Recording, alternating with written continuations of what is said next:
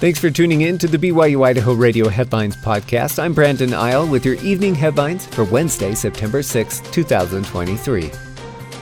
Montana Fish, Wildlife and Parks says a grizzly bear with a history of conflict with people was euthanized Saturday after breaking into a house near West Yellowstone. A homeowner reported a bear with a cub broke through a kitchen window in the occupied home and took a container of dog food. FWP officers and local law enforcement captured the cub and then shot the adult grizzly bear because it was an immediate public safety threat and had become food conditioned. The 10-year-old female bear was first captured in 2017 for research. Staff have now confirmed this is the bear that killed a woman near West Yellowstone in July and was also involved in an encounter in Idaho that injured a person near Henry's Lake State Park in 2020. Both encounters were deemed to be defensive responses by the bear. The cub is being held at FWP's Wildlife Rehabilitation Center in Helena, and he will be transferred to a zoo in the coming weeks. The public open house for the St. George, Utah Temple of the Church of Jesus Christ of Latter-day Saints begins this week for invited guests and next week for the public. The St. George Temple was the first one dedicated in Utah in 1877.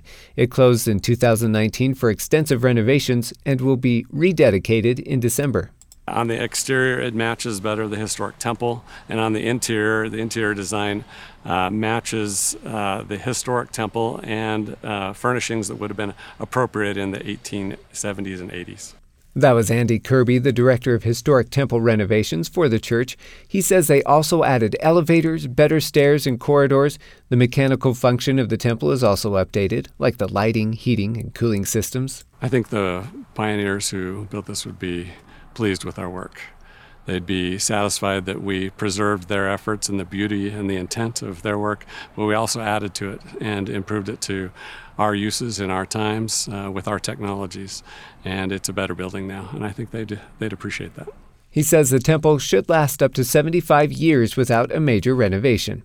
The renovation included adding a north and west addition, which were rebuilt to match the original architecture of the building. The great-granddaughter of George Brooks, who carved stone for the temple and the nearby historic St. George Tabernacle, was among the invited guests to tour the temple this week. I feel a connection to my ancestors, not only because they built this building, but because we have a shared faith. In addition to that, they entered this building and they made sacred promises and covenants with God that can't be done other places. We believe that as we make those promises and those covenants with God, it binds us together for eternity. This is the second time the St. George Temple has been renovated. It was rededicated in 1975 by President Spencer W. Kimball. The open house begins Friday, September 15th and goes through Saturday, November 11th, excluding Sundays and Saturday, September 30th, due to General Conference. The dedication will happen December 10th in 2 sessions. If you're interested in going, you can get tickets online. Just go to churchofjesuschrist.org. With many hunting seasons underway or about to begin, remember to pay close attention to fire restrictions. While recent rainfall and cooler temperatures have reduced fire danger across most of the state, it will only take a few hot days to dry the fuels that could spark a wildfire. Connor J. Lease, the public information specialist for Idaho Fish Game, has 10 tips to help hunters reduce the risk of a wildfire. He says the biggest tip is to check your hunting area beforehand for fire closures or restrictions. Even though it may seem like the fires are died down in certain areas, the risks could still be high in some of the areas that hunters are pursuing, especially later in September.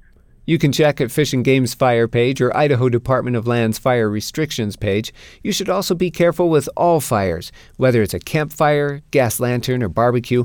Always be ready to put out a fire if one starts. Lease also says to be careful with any motorized equipment. The undercarriage of the vehicle is extremely hot and can cause a fire that way, as well as folks not securing their trailer chains. So we ask if folks are pulling trailers, make sure that those safety chains that are connected from your truck to your trailer are connected, because if they drag, they can throw up sparks. Be patient. If you know fires are burning in your hunting area, you may want to delay your hunts or explore other areas. You should also avoid burned areas. If you see a fire, call 911 to report it, and stay away from firefighting crews and obey closures. If it seems like there's fire crews in the area, probably not a good idea to try to sneak in to those areas and try to hunt them after all. And a lot of times they can be hazardous too. That can include falling trees, foxholes that were dug, loose rocks, anything like that. And it's also not a really fun area to hunt. Be mindful if a rainstorm passes through. It can cause flash flooding. Expect closures even after fires are put out. Lastly, not all fires are bad. They can improve wildlife habitat and are often part of the natural cycle. I'm Brandon Isle, and this has been your Evening Headlines for Wednesday, September 6, 2023. You can find more great content on this podcast feed. Just ask Alexa, Google, or Siri to play the latest BYU Idaho Radio podcast, or find us on your favorite podcast app. This is BYU Idaho Radio.